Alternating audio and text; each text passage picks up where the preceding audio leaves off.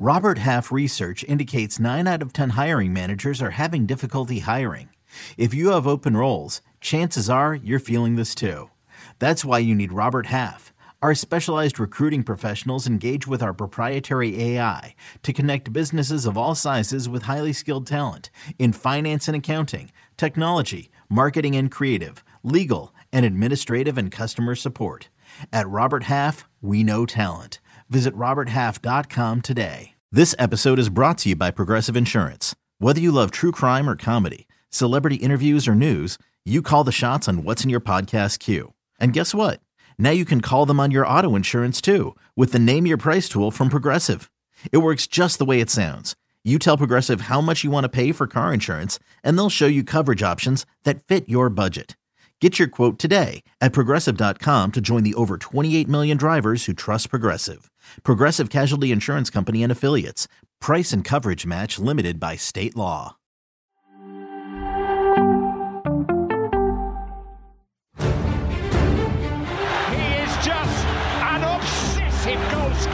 But they have to understand I chose to stay in my country because I'm French. And the Bernabeu blinks it back!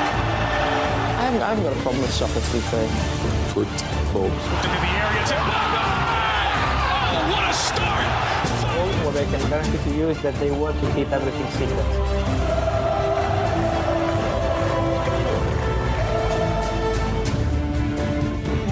There it is. There's the live button. Welcome to House of Champions. YouTube friends, dropping your comments and questions in the chat. And make sure you smash that like and subscribe buttons as we review the action from today's World Cup semi-final between Argentina and Croatia. In the House of Champions tonight, we do have a champion, Luis Garcia. Golf clap, everyone, for that turtleneck that he's wearing right there. Looking a lot like James Bond. Nigel Rio Coco, baby. Good to see you, Nigel. Michael LaHood in the house. Let's get straight into it, boys. The match has just finished, and what a game we witnessed. Argentina hammering Croatia by 3-0. The magic of Lionel Messi was ever present in this game. When I thought his hamstring had fallen off in the first half, he absolutely turned up in this game. Lucho, I got to come to you first because I know you're just a Messi fan, and obviously you followed him so closely, know him personally as well. What a performance from Messi, man. Yeah, good to see you all, guys, and what a performance. And yeah, I was a little bit afraid when I saw him stretching a little bit, touching his hamstring. I was thinking, it's done. It's done. He couldn't walk for a while. He was just walking around, not even jog. And I was afraid, but at the end, it's Lionel Messi. And once again, what a performance. That's the best player in the history of these sports. That's just my opinion. I know there are different ones. But looking forward to see the final. Ah, man, Lucha, I was there with you. I flew back from California, just came back from an impromptu wedding just to witness the magic of Lionel Messi. And just simple as get your celebratory mates out. It's coming home, not to England, though, NRC, but to Argentina. Put that in the receipt bucket because I think it's theirs to take. I'm convinced. I'm on the bandwagon. Woo. So wait, you've completely wiped out France and Morocco's opportunity of beating Argentina. It's coming home. Michael, if you're going to say something, let's be realistic about it. This is the best performance we've seen from Argentina. Hands down, I'll admit to that. That is the best performance. We thought they'll be ball dominant. They weren't. Croatia were completely ball dominant in the first half. And as we all know, and what we say to people listening, goals change games. That first goal that Argentina got completely changed the dynamic of the game we just witnessed. They grew in confidence. And again, a bit of luck and fortune in the second goal, but they still made it happen. But I think this is the best performance I've seen from Argentina, performance I've been waiting to see. Them without possession, them looking organized, them looking solid defensively, clinical. And we saw today vintage Lionel Messi. Mm-hmm. Yeah, excellent performance from Lionel Messi. He has now scored 11 goals at the World Cup, the most of any Argentinian player in the competition's history. His 25th World Cup appearances, only 3 of those have come from the penalty spot. Lionel Messi, the first player to score and assist in 3 different games in a single edition of the World Cup since 1966. But it wasn't just Lionel Messi, it was also Julian Alvarez. I'll come to you first, Nigel, because you've covered him, obviously coming through the ranks and making his move over to Manchester City. This guy just continues to score goals. He has scored in 6 of his 8 starts for Argentina, with 4 of the goals coming in this competition. And he is becoming a key figure to Argentina's success, especially when it comes to the knockout stages. He was also kind of looking a little bit like he was banged up in the second half. But my, oh my, I want to know from you about his performance individually, Julian Alvarez, but also what changed in the game? Because you mentioned, for 20 minutes, there wasn't even a shot in this game. And then that opening goal completely flicked the switch. And we saw pretty much Argentina at their best. Yeah, I think for me, with Alvarez, Ian, he's a fantastic player. And there's a reason why Pep Guardiola went after him and why he's at Manchester City. He is a Pep type of player. High energy. We always say this, and for people listening who don't know, when you talk about defending starts from the front. That's what Alvarez does. The youth and enthusiasm that he has, he works so hard for Argentina. Running back, tracking back when losing possession. There was one point in the game where he carried the ball nearly the length of the pitch, lost it, and ran back, tracked, and fouled Modric without getting booked. That just shows the little small intangibles that's needed. But what he does and what he brings to this Argentina is just a fresh energy. And let's not just talk about him running around like a headless chicken. No, he doesn't do that. He runs with a purpose, and he's got the quality to finish, and his finishing is getting better and better. From seeing him when he was at River Plate to where he's at now at Manchester City, you can start to see now the development that's happening with this young player. And that's what happens when you move to bigger clubs and play with better quality players, without no disrespect to River Plate. When you play with top players, you learn, and you can see his enthusiasm to learn. I think it's absolutely sensational. I think he's going to get better and better with age and experience. And the one question I want to pose to you guys also, do you think that Alvarez is the best striking partner that Lionel Messi has played with throughout his entire career at the Argentinian international level, and why? Good job. Yeah, that's a great question. I'm gonna stick first. I'm gonna talk a little bit about his movement. I just love the way he moves. He knows exactly the timing and the awareness of the space. He's just fantastic. Exactly the perfect moment to use the space that is free. I mean, you can see in the penalty where he's onside. The Lovren just probably is a matter of judgment a little bit, but he's onside. The speed is perfect of that fantastic ball from the middle of the park, and then in the third goal, in his second goal, you can see the understanding what he needs to be. He's a center forward. So normally center forward trying to find his space inside the box. He's right there. He knows the only chance that Messi is going to make him arrive the ball is that small spot between the near post in the out in the box. How it's called? 6-yard box. Yeah, it's 6-yard box. That's the only spot you can receive because there's so many people there. The only way to put across is right there. And he's there waiting that ball. That awareness of the space is just magnificent. I love it. And I want to give a shout out to Scaloni because he saw it.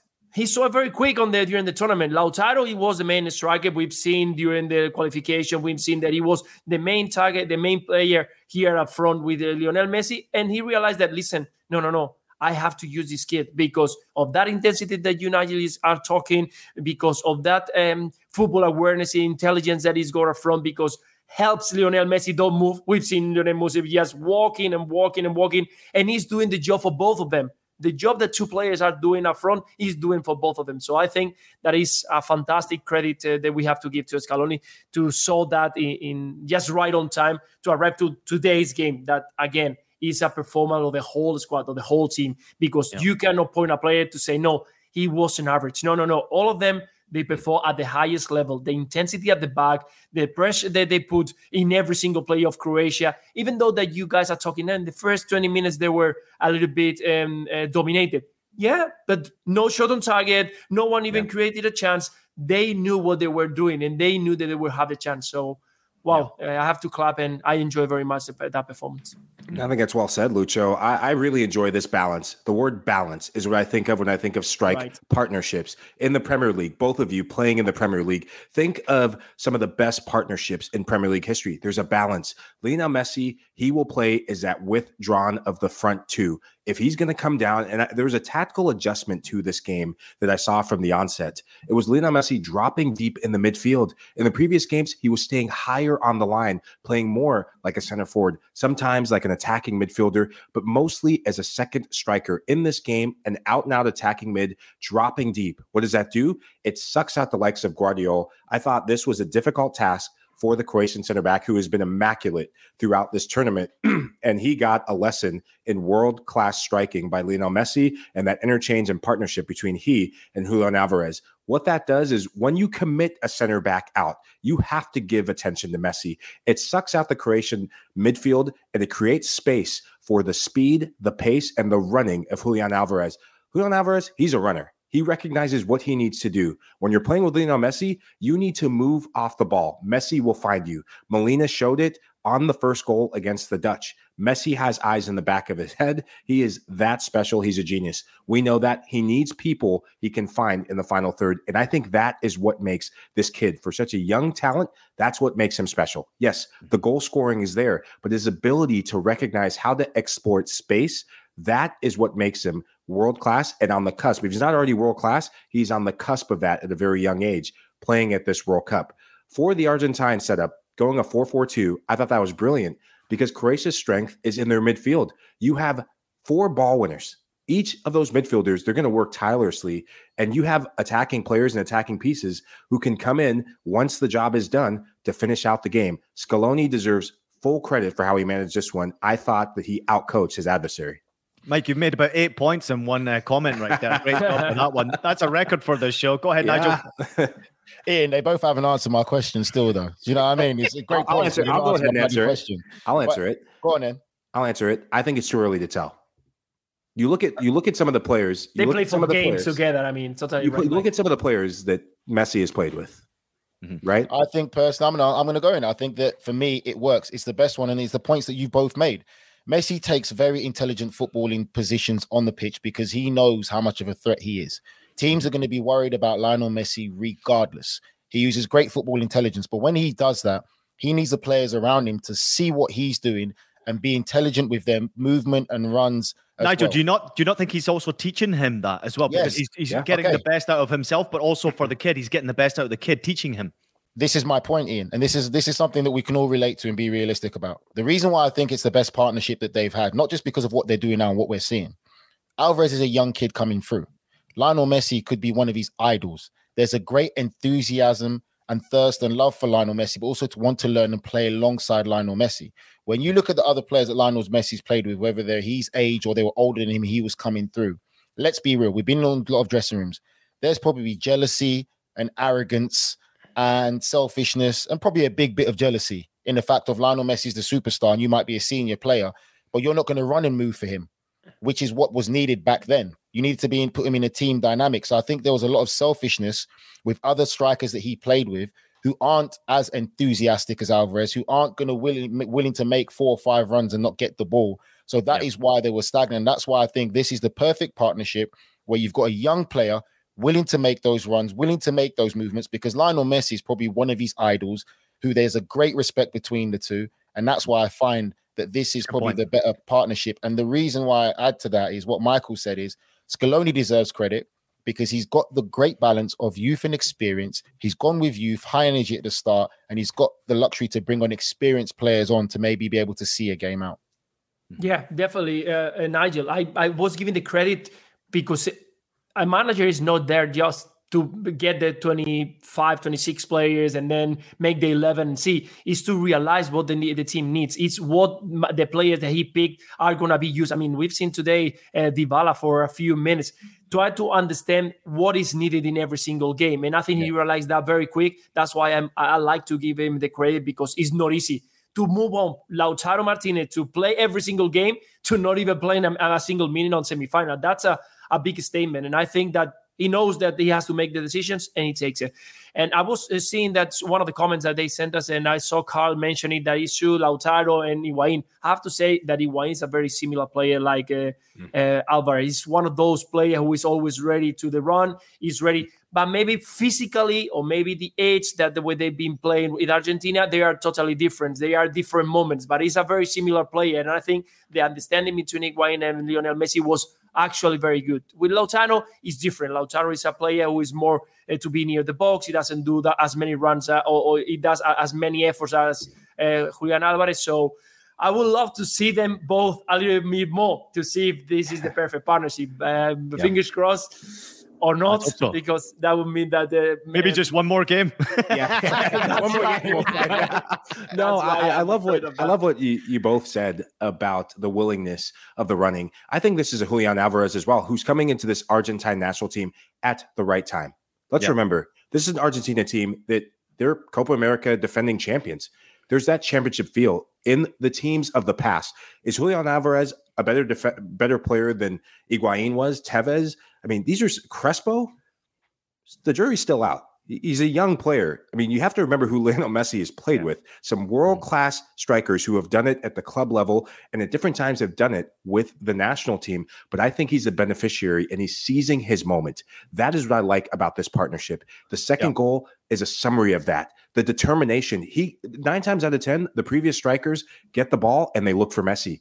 But he knew that this is my goal. He's so direct. He's a young player who wants to score a goal every time he gets the ball. And he has that belief, that growing belief. And I love that in young players. He's a testament that in world football, young players can do anything they put their mind to. And back again to Scaloni, credit to him for making a bold decision, as you said, Lucha, early on, to make that switch. Because Lautaro Martinez, and you see him on Paramount Plus in the Serie A, he's a bad man with Inter Milan. But as I said in a few episodes before, the man could be standing at the beach at the dock in Doha and would still miss from 5 yards out. Just not his tournament so far. Maybe the finals is it for him. Just to add to what Nigel had mentioned there real quickly, I think also what you recognize, Nigel, to your point, which is a really great point, is that there's an emphasis from Alvarez that you can see that he's wanting to learn. He's wanting, and he's not just learning from Messi, he's learning from Scaloni, he's learning from the players around him. You can see a real desire to learn. It's the same at City. If you watch some of his movement, and it's a natural ability, as Lucho touched upon it, his movement, his awareness, his goal scoring, obviously we recognize that, but his positional play in and around that penalty area, it's a natural born talent that he has. But he's willing to listen and learn. Where if you think of some of the names that we've mentioned and we have seen also in the comments, there's a bit of an ego there to a lot of those players, where this kid doesn't have an ego. He wants to play. I almost cursed there. He wants to play, and he wants to learn, and he wants to be the best player. And my, oh my, is he in the best place? I mean, he is learning from Pep Guardiola, watching obviously Erling Haaland be a freak out there on the pitch, but still scoring goals when it's his time to shine. And now for Argentina, he's learning probably under the greatest player ever to play the game, and around a team that's sprinkled with so much talent, he is learning also from a very, very good coach. Now, Michael, to your point you mentioned earlier on, it was a brave decision to change that midfield up and to maybe block it in a little bit, to really be defensive-minded in many ways, but the way they wanted to win possession of the ball. And it got me thinking, in that midfield, it takes a great deal of character from someone. But where did he get these ideas from, Scaloni? Where did he come up with these ideas? I think he learned from someone pretty special when he was in the Premier League. How about this guy right here? I don't know if you agree with me or not. Did he learn from this guy in that midfield? Is that Nigel Real? Oh, wait, sorry. Is the captain's armband on someone's arm? Oh, yeah, it's mine. Yeah. It's Photoshopped. It's Lucho. It's Photoshopped. Is that Lucho in the background? That is Lucho. No. I think that's Harry Kewell. That's not you, Lucho. No, that's not Lucho. It's Harry Kewell. Lucho. That's too big of a backside. It's the guy from the Czech Republic. What's the name of the Czech Republic guy with the long Vladimir hair? Schmitzer. Not Schmitzer, the one with the long hair. Yes. For the striker. Patrick Berger. Oh, Baros. Milan Baros. Milan Baros.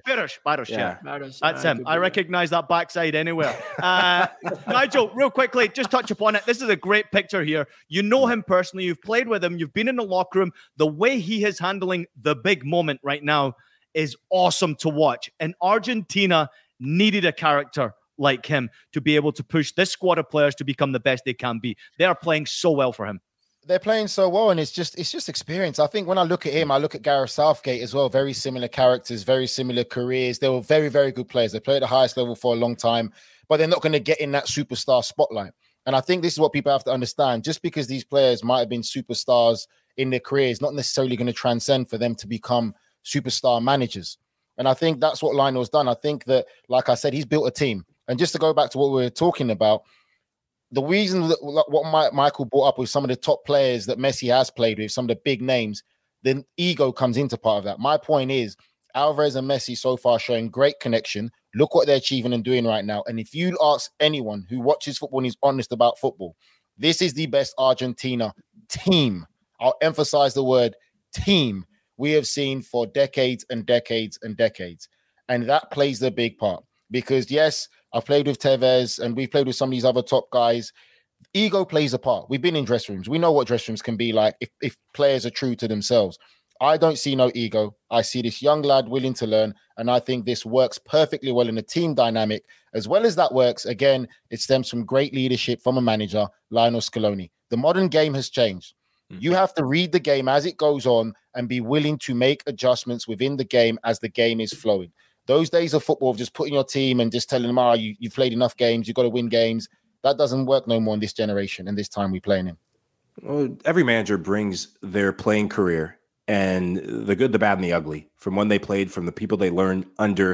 And I just wonder if playing in the Premier League, you look at this Argentina team, if playing in the Premier League didn't have an impact on how he's coaching, the type of players that he's emphasizing, there's a bite about this Argentinian national team that I love. They're able to absorb pressure. There's a ferocity. There's an appetite and a fire that you see in a lot of Premier League games. They're willing to mix it up. If you want a street fight, they're up for it. If you want a football match, they're up for it because they have Lionel Messi. They have Alvarez. They are adaptable. And all those things are things you need to be successful in the English Premier League. And, he has that in his locker from his playing career. And it's just a bit different from what we've seen from this Argentinian national team in years past. And I think that's a big key to his success. I think in the way that I've seen it, he was like this. As a player, he was intense. All the Argentinian guys or players, they got that DNA, that gene that makes them competitive. And he's very, very competitive. I play against him many times in that right side, and he was always a fighter. He was always running up and down, non-stop. And he's got that. Apart from that, he's been learning in the past few years. Having the chance of being in different countries and being in different teams allow you to learn a lot of things. But I think that the credit that I want to give in every single time, and I think he was spot on, is that he understood that this team is built on Lionel Messi. They don't have big players in the middle of the park. You got De Paul, you got Paredes, you got McAllister, you got players who they're decent on the ball, but what the best of them is that they are ready to fight for Lionel Messi behind him, to run, to give battle, to put legs on it. At the back, you got amazing experience with Romero, Tamendi. Today, they were fantastic, wonderful, ready, on time, and never lost the focus, never lost the composure at the back, always ready to fight. And when you have a team like that, built around one of the best players of the history that can make the difference when he's on the ball, everybody, and you guys just mentioned, everybody's ready to battle. We want to give this trophy to Lionel Messi, and we're going to do whatever it takes to do it. We know that we don't have the talent, the dazzling performances that everybody expects. But about a team, we know how to compete. And today they prove it. They were fantastic overall, the whole game. Brilliant. Mike, you going to say something, mate? Oh, no. You jump in first. I was just going to say, exactly what Lucho said is funny because it just brings me back to memories of some of the Argentinians that I've played with. They're crazy. They're very crazy football players. And they're passionate about their football because it stems from culturally and playing football from Argentina first and what it means to play football. And that's what I love to see. And I think that we see that from this Argentina team. You see everyone fighting tackles. They're not scared. They battle through. And again, they're playing for Lionel Messi. And it is great to see. And for me, what I'm happy about is seeing vintage Lionel Messi today. Seeing vintage Lionel Messi that we used to see when he just came through at Barcelona, pirouetting on the ball, comfortable on the ball. And you could see on his face as well, he was enjoying his football. It didn't seem like a burden. But I would say again that this is the best performance we've seen from Argentina so far in this tournament. And it was a scary sight to see. Fantastic performance. It was an absolutely fantastic performance from Lionel Messi today. And when I watched the goal, obviously yet again another assist from him. There's a little stat here I have about his assist, his 8th World Cup assist. Listen, he's the greatest player ever to play, Lionel Messi. When I watch him play, I can't believe I'm lucky enough in my generation to watch a player like him live and to watch him all the way through his career. Obviously, Lucho, you know him incredibly well. But just watching his development and becoming obviously the player and the genius and the world-class superstar that he is, the way he handles it. Even when he went down with the hamstring, you could tell that something's bothering him. And obviously we'll come to that in just a minute here. But to then see him turn Croatia inside out, the way that he did do it. George Best is one of my favorite players all time. Just never watched him live, but watched him jink the ball and get kicked off the field. And it reminded me of George Best, the way he fell over, was knocked over, but it's not. It's Lionel Messi, and there's nobody like Lionel Messi. The way he created that goal, and obviously I'm so happy for him chasing his golden boot now, and obviously chasing with one hand on the trophy right now. How much of a concern, Lucho, is it for now Argentina that Messi was tweaking on that hamstring? I think none, to be honest. I think that for the first few minutes, maybe he didn't warm. He's a player who doesn't warm up very much. He jokes around, play with the ball, and maybe he felt something in one of those. It's been he played almost everything, every single minute. He arrived there to semifinal, and suddenly maybe a run, he can feel it a little bit. But when I realized that he was okay, because he was walking around, he stretched a couple of times, and he didn't make efforts during those 3-4 minutes, but suddenly we saw the penalty. And if you continue watching the play that everybody's focusing on, how about the penalty, he sprints from the penalty spot to try to get that ball that he was going out. When I saw that sprint, I said, now it's all good. It's all good. And then he never stretched again. He never said. So I think it was a little bit that those few minutes that he didn't even warm up, he felt stretched a little bit. It was a couple of chances that you could see 1v1s and stretch a little bit too much. And trust me, I was afraid he's going to stretch a little bit too much. He's going to pull it, and he's done. And he's done. Yeah. But when I saw that sprint, I said, no, he's going to be fine. And I don't think, of course, he's going to be tired, of course, but he knows very well his body. We've seen him playing for the PSG for the past year, walking around, just knowing when to sprint, when to not. And look, it was 83 minutes when he got that ball and started dribbling and pushing people. It's unbelievable. Yeah. Well, that's just that, Lucho. Yeah. I felt like I was watching videos of Maradona out there. Yeah. I mean, this was an angry Messi. This was the Messi that I loved seeing after the Dutch game. Going to Louis van Gaal, and my ears are way too, they're probably too small. Sometimes I think they're too big. But just doing that, maybe they're bigger than I think. But just doing that, there's a swagger to Lionel Messi that I love. This is the Messi of Barcelona. This is the Messi that when he wants to, he says, you know what, I'm going to call game. And as you said, when he made that sprint, but even before that, credit to his teammates for recognizing, I mean, when you have your superstar player who is checking to see if his body's okay, someone has to do the work. You have Julian Alvarez jumping back on defense. You have 10 players behind the ball fighting for their lives, saying, you know what, Messi, make sure you're okay. Make sure whatever you need to do, we'll take the brunt. We will suffer for you. And that's a team that I don't think anyone wants to face. And as I said, Nigel, I just might think it's coming home. But not to England. Nigel, you got anything on Messi? It's just, honestly, I think for me, my thing I'm taking today is the performance was great by Argentina, and we saw a bit of vintage Messi. I think it's a great achievement. They've made it to the final. They've got the objective done, where they were one of the favorite teams to get to the final, and they completed that task, unlike Brazil. But at the end of the day, we've still got a final. We know how beautiful this game is, and anything is possible. You can't just write off France or write off Morocco. So it's great what they've done. And again, this whole greatest of all time debate is so subjective. And I can't stand when people get into it because people feel there has to be one. I don't look at football that way. I look at football from different generations and appreciating players in that generation and what it is. And when you talk about this generation now, the conversation is going to be Messi and Ronaldo. That's all it's going to be. And it's about them too. But you can't leave out the likes of Luka Modric because let's be real, he's a fantastic football player and he deserves not on that level, Nigel. He's a fantastic player, but he's not on that level, yes, but he's still. For some people, it might be. It's different for different people, Ian. I agree. I agree. So I just think for certain people, you can't say that. For me personally, you can't say Lionel Messi, he's the greatest of all time. That's it because of goals. No, because you got to give credit to the likes of Pele, Maradona, Zidane, what they did in their career. How many World Cups did Pele win? How many World Cups did Maradona win? You got to give credits to them. So it's different for different generations. Nigel, you're getting hammered in the comments right here. We've got one coming in from Antita. He said, is this bald guy anti-Argentinian? Like, what is going on there? Hey, bald man, explain yourself. I don't have to explain myself. I've got Argentinian friends. I'm very subjective and I speak my mind. I keep it real. That's the thing. I don't do this whole nonsense. Does this guy not know that you're Scaloni's best mate? Does he not know that? He doesn't know. That's the thing. It's Twitter fingers or whatever you want to call them. Keyboard warriors. Let me wrap it up. He doesn't know me, Ian. I dare him to call me bald to my face. He would never do that. Don't you worry about it, Nigel. And certainly don't go and trying to find him, Nigel. Okay, just stay there at home. Enjoy. Get a glass of wine. You'll be fine. Players to score in the last 16. 6 players have done quarterfinal, semi-finalists of a single World Cup tournament since 1986 when the round of 16 was first introduced. Question time for you. Can you name one player? There has been 6, Lionel Messi being the 6th player. Lucho, you've got 5 seconds to answer. Can you name one player who has done it? No chance, man. I'm so bad on this. I mean, have 0 Nigel. memories. What's the question? No. The question is 6 players have scored in the last 16, the quarterfinal, and the semi-final. Only 6 players have done it since the last 16 was introduced in 1986. Can you name one? Ronaldo. Nope. The Ronaldo. Mike. Rivaldo. No.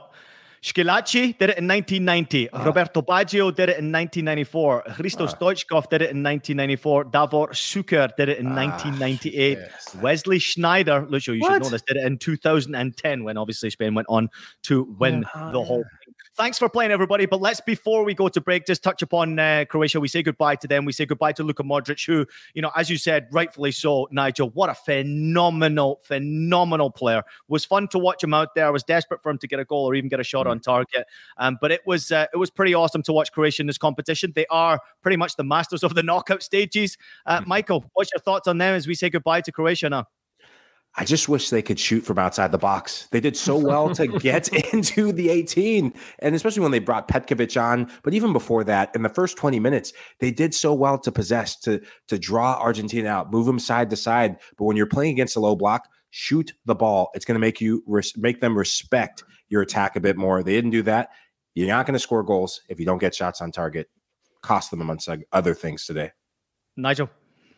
Yeah, I think for me that they played well. They're a great footballing nation. They really are. You have to appreciate and understand the game, and you watch how they played, how they passed and moved the game. And again, I think for me, that first goal for Argentina was a punch to the gut, and that's what really changed momentum. The second goal as well, with a bit of element of luck, but again, it's great hard work and tenacity shown by Alvarez.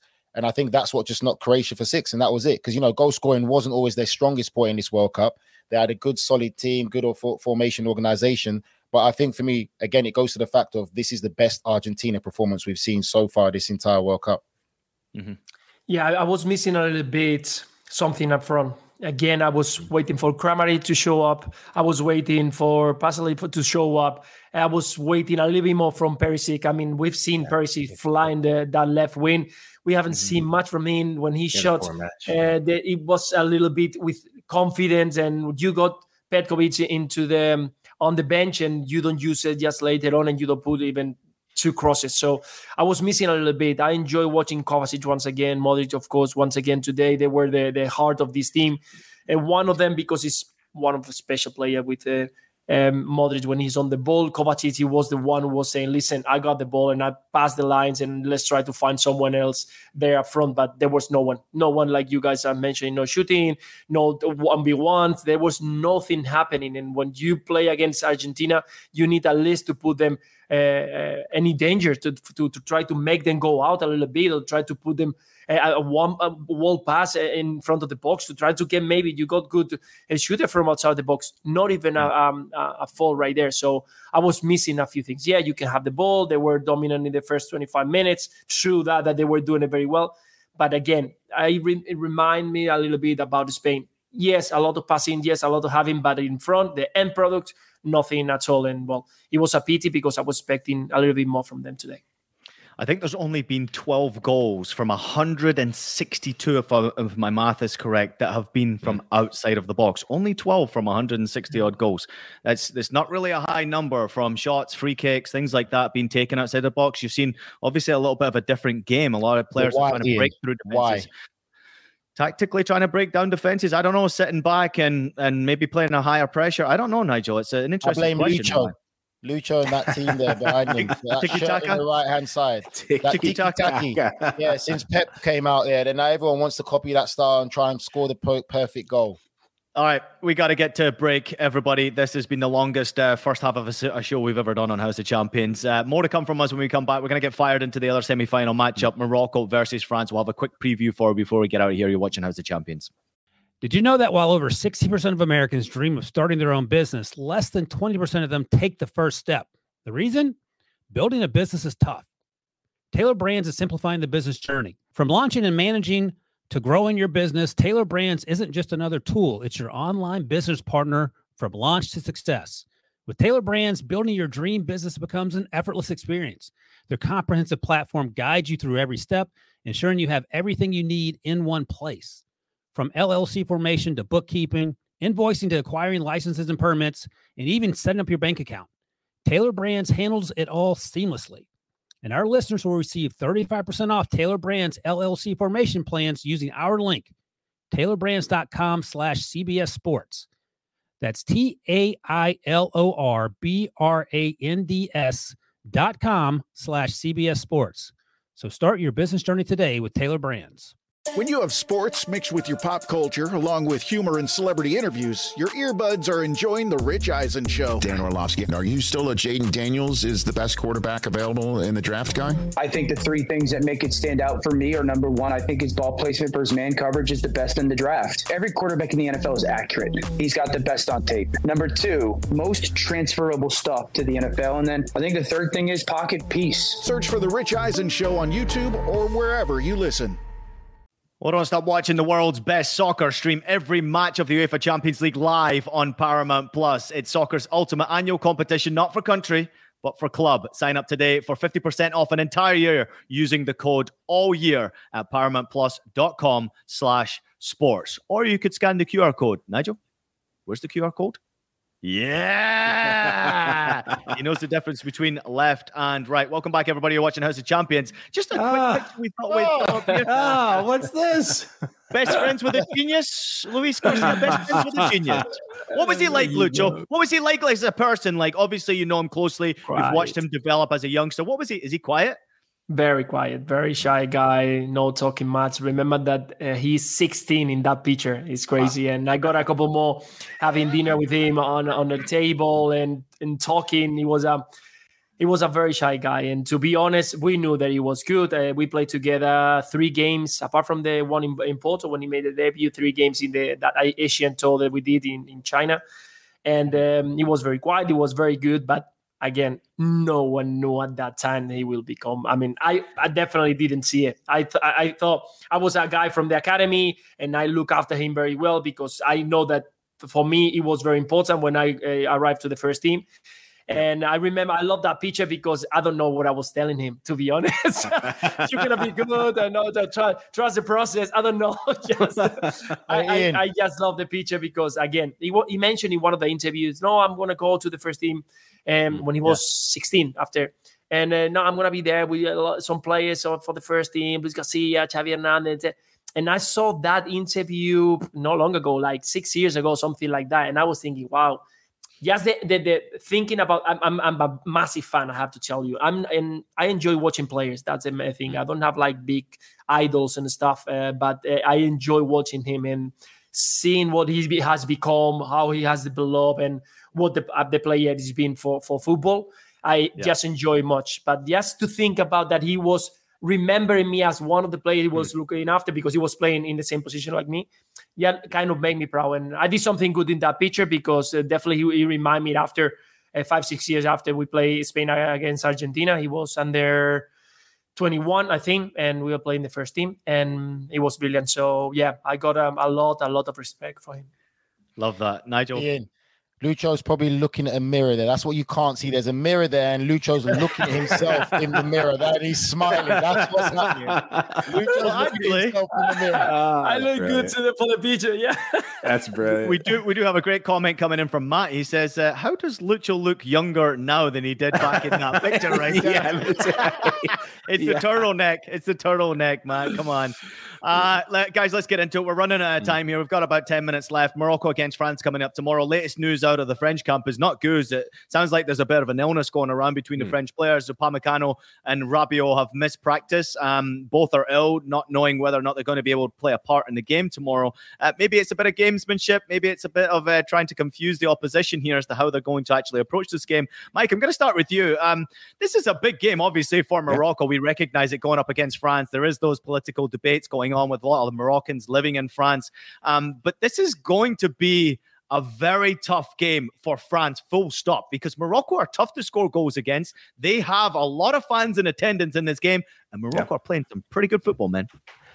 This is a Morocco team that's daring to believe, and they have a manager in Walid Regragui, first African coach to take a team not just to the unthinkable of the semifinals, but the first ever African coach to take an African country. That is a dynamic that's shifting in the continent of Africa.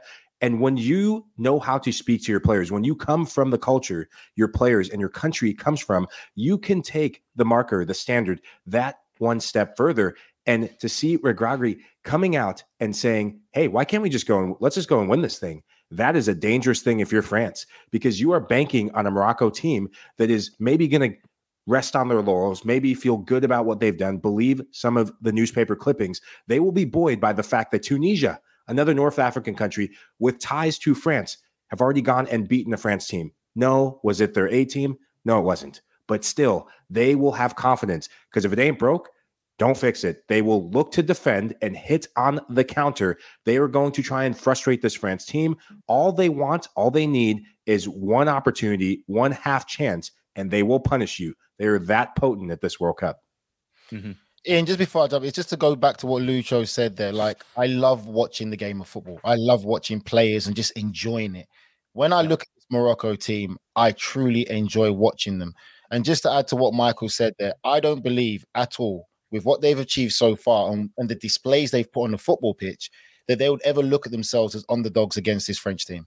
I think that they're going to be very, very confident that they can get the job done. Maybe there's a bit of gamesmanship from France right now, because, again, the performance against England wasn't great. For the first time we've seen how shaky and uncomfortable the French defense can look.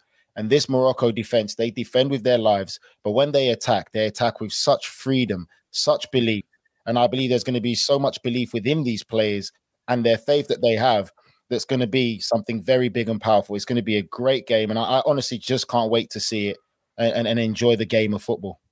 Yep. Yeah, fantastic battles on the field, Nigel. Looking forward to see that Hakimi against Mbappe. What is going to happen with Dembele on the right side? But I think the only concern for Morocco right now is that French has got a center forward, a proper center forward that is going to worry a lot the two center backs. I was checking the play against Spain, no center forward, against Portugal, no center forward, against Canada, no center forward, and against Belgium that they won 2-0.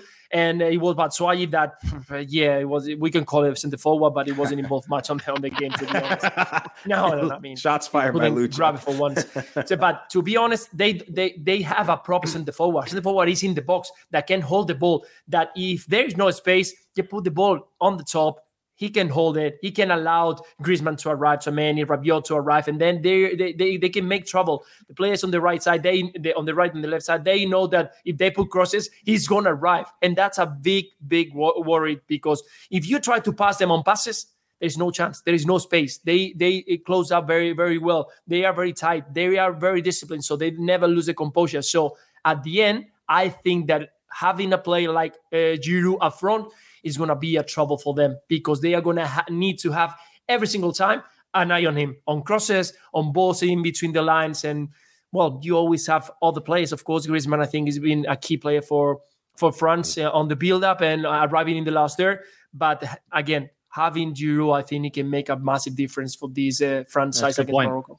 Yeah, I think 2 points of concern from the France side that I think Morocco can take advantage of is down the spine. Upamecano, I said it before, you were right. There is something wrong at Bayern, and it's Upamecano. There is something wrong with this French national team, and it's Upamecano. Harry Kane is giving El Nesri a recipe for success. Go at this guy. He is going to lunge in, and El Nesri, he can run in. We see him in Syria, La Liga with Sevilla.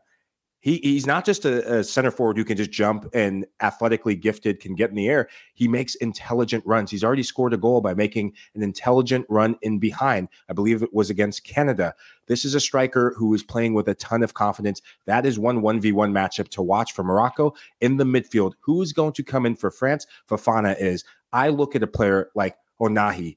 This guy was my man of the match last game, can cover every blade of grass. For Fofana, he is going to be thinking a lot about his performance against Tunisia, because he did not have a good game. He was at fault for the goal that Tunisia scored the winner on. If I'm Onahi, I would go right at him as well. Those two players for France, if they have good performances, the French will win the game. If Morocco can win that 1v1 battle with those two matchups, Morocco will win the game. Min Chi coming in the comments saying, I haven't been following Morocco team, so I can't really say, but I think that France will probably win tomorrow, though it may be a bit too much, 2-1, they reckon. We also have some more predictions coming in for this game. Nemia Fawale saying that Morocco will win this game. James Short is predicting 0-0 goes to PKs and France will fall. Matt Osman, France 2, Morocco 0. Little teary eye right there. Probably a little bit upset like you, Nigel, that Morocco might get knocked out of this competition. Then we've got Luis, obviously, there's a little comment coming in here saying that you said that Jonathan David sucks. I don't think you said that. I think you're a fan of Jonathan David, but, not many strikers cause problems to this Morocco defense, and that was a great point right there. So maybe you want to take that comment back. Neither will the Morocco backline comes in from Ivan Orabi. If Morocco pulls it off, then Argentina is going to win it. If Guardiol can't hold Messi down, then who can? Nigel? I don't get it here. Like, why do people say things like that? That if Morocco pulls it off, then all of a sudden we're just going to gift it to Argentina. It's a different game, people. Why do people not just have this understanding, respect the game of football? Every game is different. Every game's not the same. It's not a given that Argentina are going to win this World Cup. It is the beauty of our lives, Nigel, that there is freedom of speech for a majority of people in our world. Not everyone deserves to speak. I don't give a damn. Unless you're saying something intelligent that's making me think logically and think from a different perspective that I can understand, yes. But if you're just going to say stupidness, just go somewhere else. Wait, we got another bold comment coming in. Will you call that one? No, I'm only joking. We don't have another bold comment coming in. Luis, we haven't heard from you on your prediction of the score on the Morocco-France game. What do you think will happen in this game? Give me a score prediction, please. I'm going to go for a 2-0 for France. That's the way I see. I think that Morocco has been doing an amazing job. They are doing an extra effort mentally, but I think they are a little bit drained. Probably the power is going to last for 60 minutes, but I still think the France got just too much quality on the field and on the bench waiting, and that's very difficult. And again, I know that Morocco is doing great, and I enjoy watching them, what they are doing, but too much quality on the French side, and there is a lot on the stakes, and I expect them to go to the final. It will be a beautiful final. ML, what you got, man? Just remind us all, please. Man, I think I have 2-0 on my actual prediction sheet in the group chat. As much as I am all for this Moroccan team, as much as I believe in them, injuries, the wear and tear on the body, potential injuries for Morocco, that is a big question mark because the amount of games, the way they've played this World Cup, big question mark for me of how do they show up. I think this is a France team that will be ready to go, but I do think Upamecano will give about 6 errors in this game as he does for Bayern. So something definitely wrong with Upamecano. Nigel, did you see that? That was a football friend comment right there from Loud. He's like, 2-0, you said 2-0? I'll go 2-0, friend. Football friend. Nigel, just can you please remind us all what your prediction was for this game, please, just so we can all get a little bit excited. Unlike Michael, I actually have a bit more faith and belief. Don't get me wrong. I'm not taking anything away from France and any French fans, but I'm just saying there's something about this Morocco side I feel they can achieve greatness. I honestly just do, because we can't say they got here by luck. They've beaten Portugal, they've beaten Spain. They've got the capability to beat them. Yes, France have Mbappe, Giroud, Griezmann, and Dembele. That's going to be problems for them. But there's just something there that I just feel Morocco are going to get the job done. I've gone for a tight game, but I've just gone for 2-1 with Morocco. I'm probably going with my heart more so than anything else, but I believe it can happen. And it's funny, and there's actually quite a funny comment in there. Is it SM saying something about Canada again? And I'm just like, listen, the Canada, the only team to score versus Morocco. A little respect. Listen, SM, I'm a back you. Score. Yeah. Well, they did score. It was an own goal. All right. Listen, SM, Canada have one of the brightest future in this region. You have nothing to worry about. You tell him that. James Short, you're right. You don't want to be on a football pitch with me because my mouth is dirty. All right, Nigel, listen. He's taking the last thing we want is you going into the comments and going after everybody, all right? I'd like to thank everybody out there in the comments for your comment and for liking and subscribing to our show and sharing before Nigel finishes off the show. Thank you and continue to do so. We have a lot of respect for all of you. Your comments are always put up here. We always like to hear from you. Please keep them respectfully, of course, and we try to show the respect and return to everybody out there. Obviously, we got the superstars in the House of Champions today. Now, we got to move on because we've got about 5 minutes left here. I want to actually touch upon a point that hopefully all of you can comment on. We continue to see this Gio Reyna versus Greg Berhalter, Mike. This issue keeps coming up. Gio coming out yesterday on his social media, I think it was Instagram.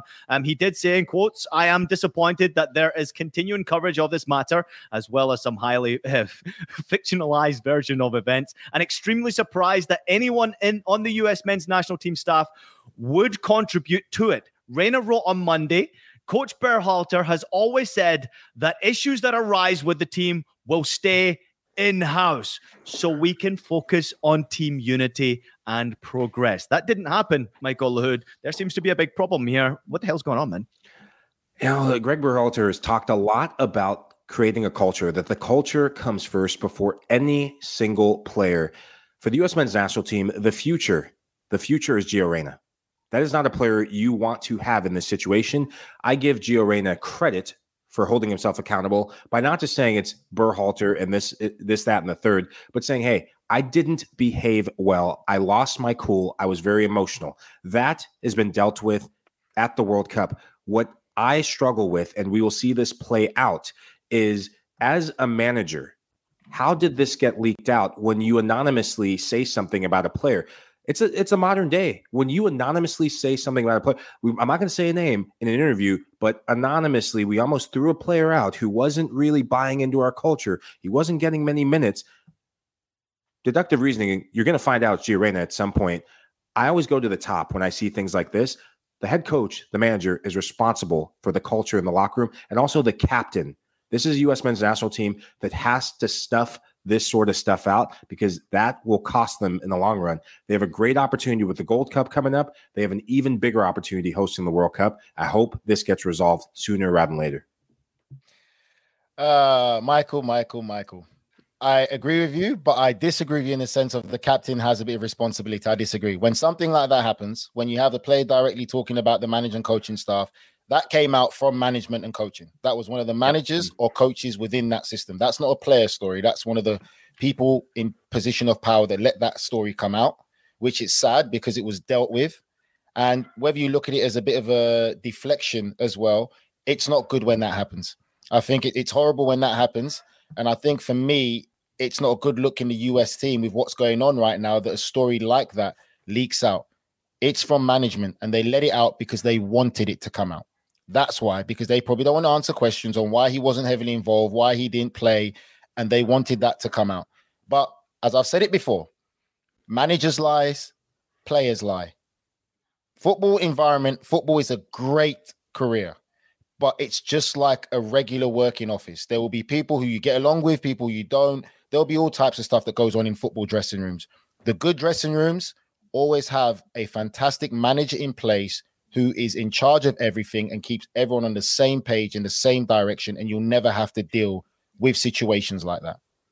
So just to clarify here, you think that there was, Berhalter has to take some blame with this, right? He has to take some blame because that came from management. That's not something that Gino would have wanted to come out anyway. That's come from, I personally believe, in my experiences, that's come from management side of things or one of the coaching staff.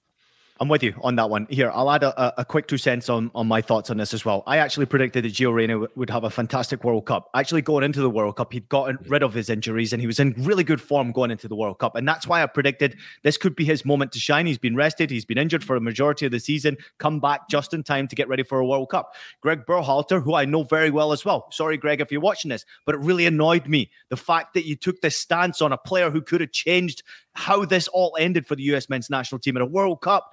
You can't have, in my opinion, you can't have these big problems. At times you will have egos in a camp. We've all been there where we have these players who are annoying and we have to have these conversations. But this is a phenomenal player. This is a player who can absolutely be a game changer for you. If you're going to bring him to a World Cup, in my opinion, you've got to try and play him. And if he's the one who's actually being a bad apple in the camp, then you have to get him out of the camp. So the biggest mistake was keeping him around. If you weren't going to play him, get rid of him.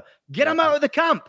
But if you're going to keep him in the camp, you got to play a kid like this, man, because he could win you those games when you need him most. He could have been a game changer in a massive game like against the Netherlands because he's that good. Kid goes back to Borussia Dortmund, bangs one in the top corner. All of a sudden, everyone's talking about how great Gio Reyna is. It's too late now. World Cup's gone. These egos, these battles inside the US men's national team camp are absolutely ridiculous. They're driving me crazy. I don't think Greg helps it at all. I think he actually is a problem when he says, well, we keep everything in-house and, we try to do it and I have respect. I know Greg, right? I played against Greg. Greg was a freaking idiot, man. Greg used to hammer people, headbutt the walls, fight with people. He's not this calm guy you see gently. No, be yourself, man. Be Love it. Yourself. Come out in the media and say this little guy was a bit of a willy. This guy acted immature and it should have been dealt with better. Be honest. That's what the media wants. That's what your team wants. That's what Gio Reyna wanted. Honesty. And nobody won with all of this situation here. Nobody won. I'm getting hammered by my producer Des here for mentioning the word Willie, so I'll say it again. Willie, Willie, Willie. It was a disappointment for me, and massive disappointment that we didn't get to see the best of Gio Reyna in there as well. Luis Garcia, I've got a quick comment from you, a quick question for you before we get out of here. I don't know if you noticed here, but Belgium did go on social media and posted an application form for the new manager's job. It was on social media, and we're all actually wondering if that's why you wrote the turtleneck. You've already done the call, you know? Yeah, and I already sent my CV, so I'm waiting for the response. Luis Garcia. Yes, we are in français. Hold on, wait, Ian. I think Lucho could also do this USA job. I'm telling you. Lucho could do this USA job if that becomes available. Lucho, in my opinion, Lucho, don't go into management. I know you've got all your licenses, but I can see you in a business role. I'd like to see you in maybe a president or a CEO role. How are you going to tell him what to do? Don't you start putting words in his mouth. Nigel, I don't want to lose him. He might have a passion for being on the pitch. He might have a passion for being on the pitch. I know Luis very well. I know what he likes. I enjoy very much being when I did the course for UEFA for 2 years about managing, and I enjoy very much to be in the corporate administration as managing director. Let's end the show. Exactly. Spanish wine. We don't want you to finish media, Lucho. We're having too much fun with you as well. Although Matt just jumped in with a last comment here saying, Lucho, please run for Barcelona president and fix the club. That's an impossible job. We're going to end on that comment right there. Thank you so much to everybody for listening to House of Champions. Please make sure you take a minute to leave us a rating and a review in your favorite podcast platform. We're available on Apple Podcasts, Spotify, Stitcher, and anywhere else you listen to your podcast. Also available as video, so subscribe to us as YouTube. We'll be back at it again tomorrow after the semi-final. Can't wait for it as well. The boys will be back in action. Can't wait to see everybody then. But to Luis Garcia, Nigel Reo-Coker, and Michael Lahoud, thank you so much, boys, for all of your comments out there and everybody else who joined in the show. We appreciate you. Don't necessarily listen to Nigel Reo-Coker when he comes at you. He won't find you. He's not going to hunt you down. He's not very active on social media. He's here every night, though, so you can make sure you join in the conversation with us. Thanks to everybody for tuning in. We'll see you next time.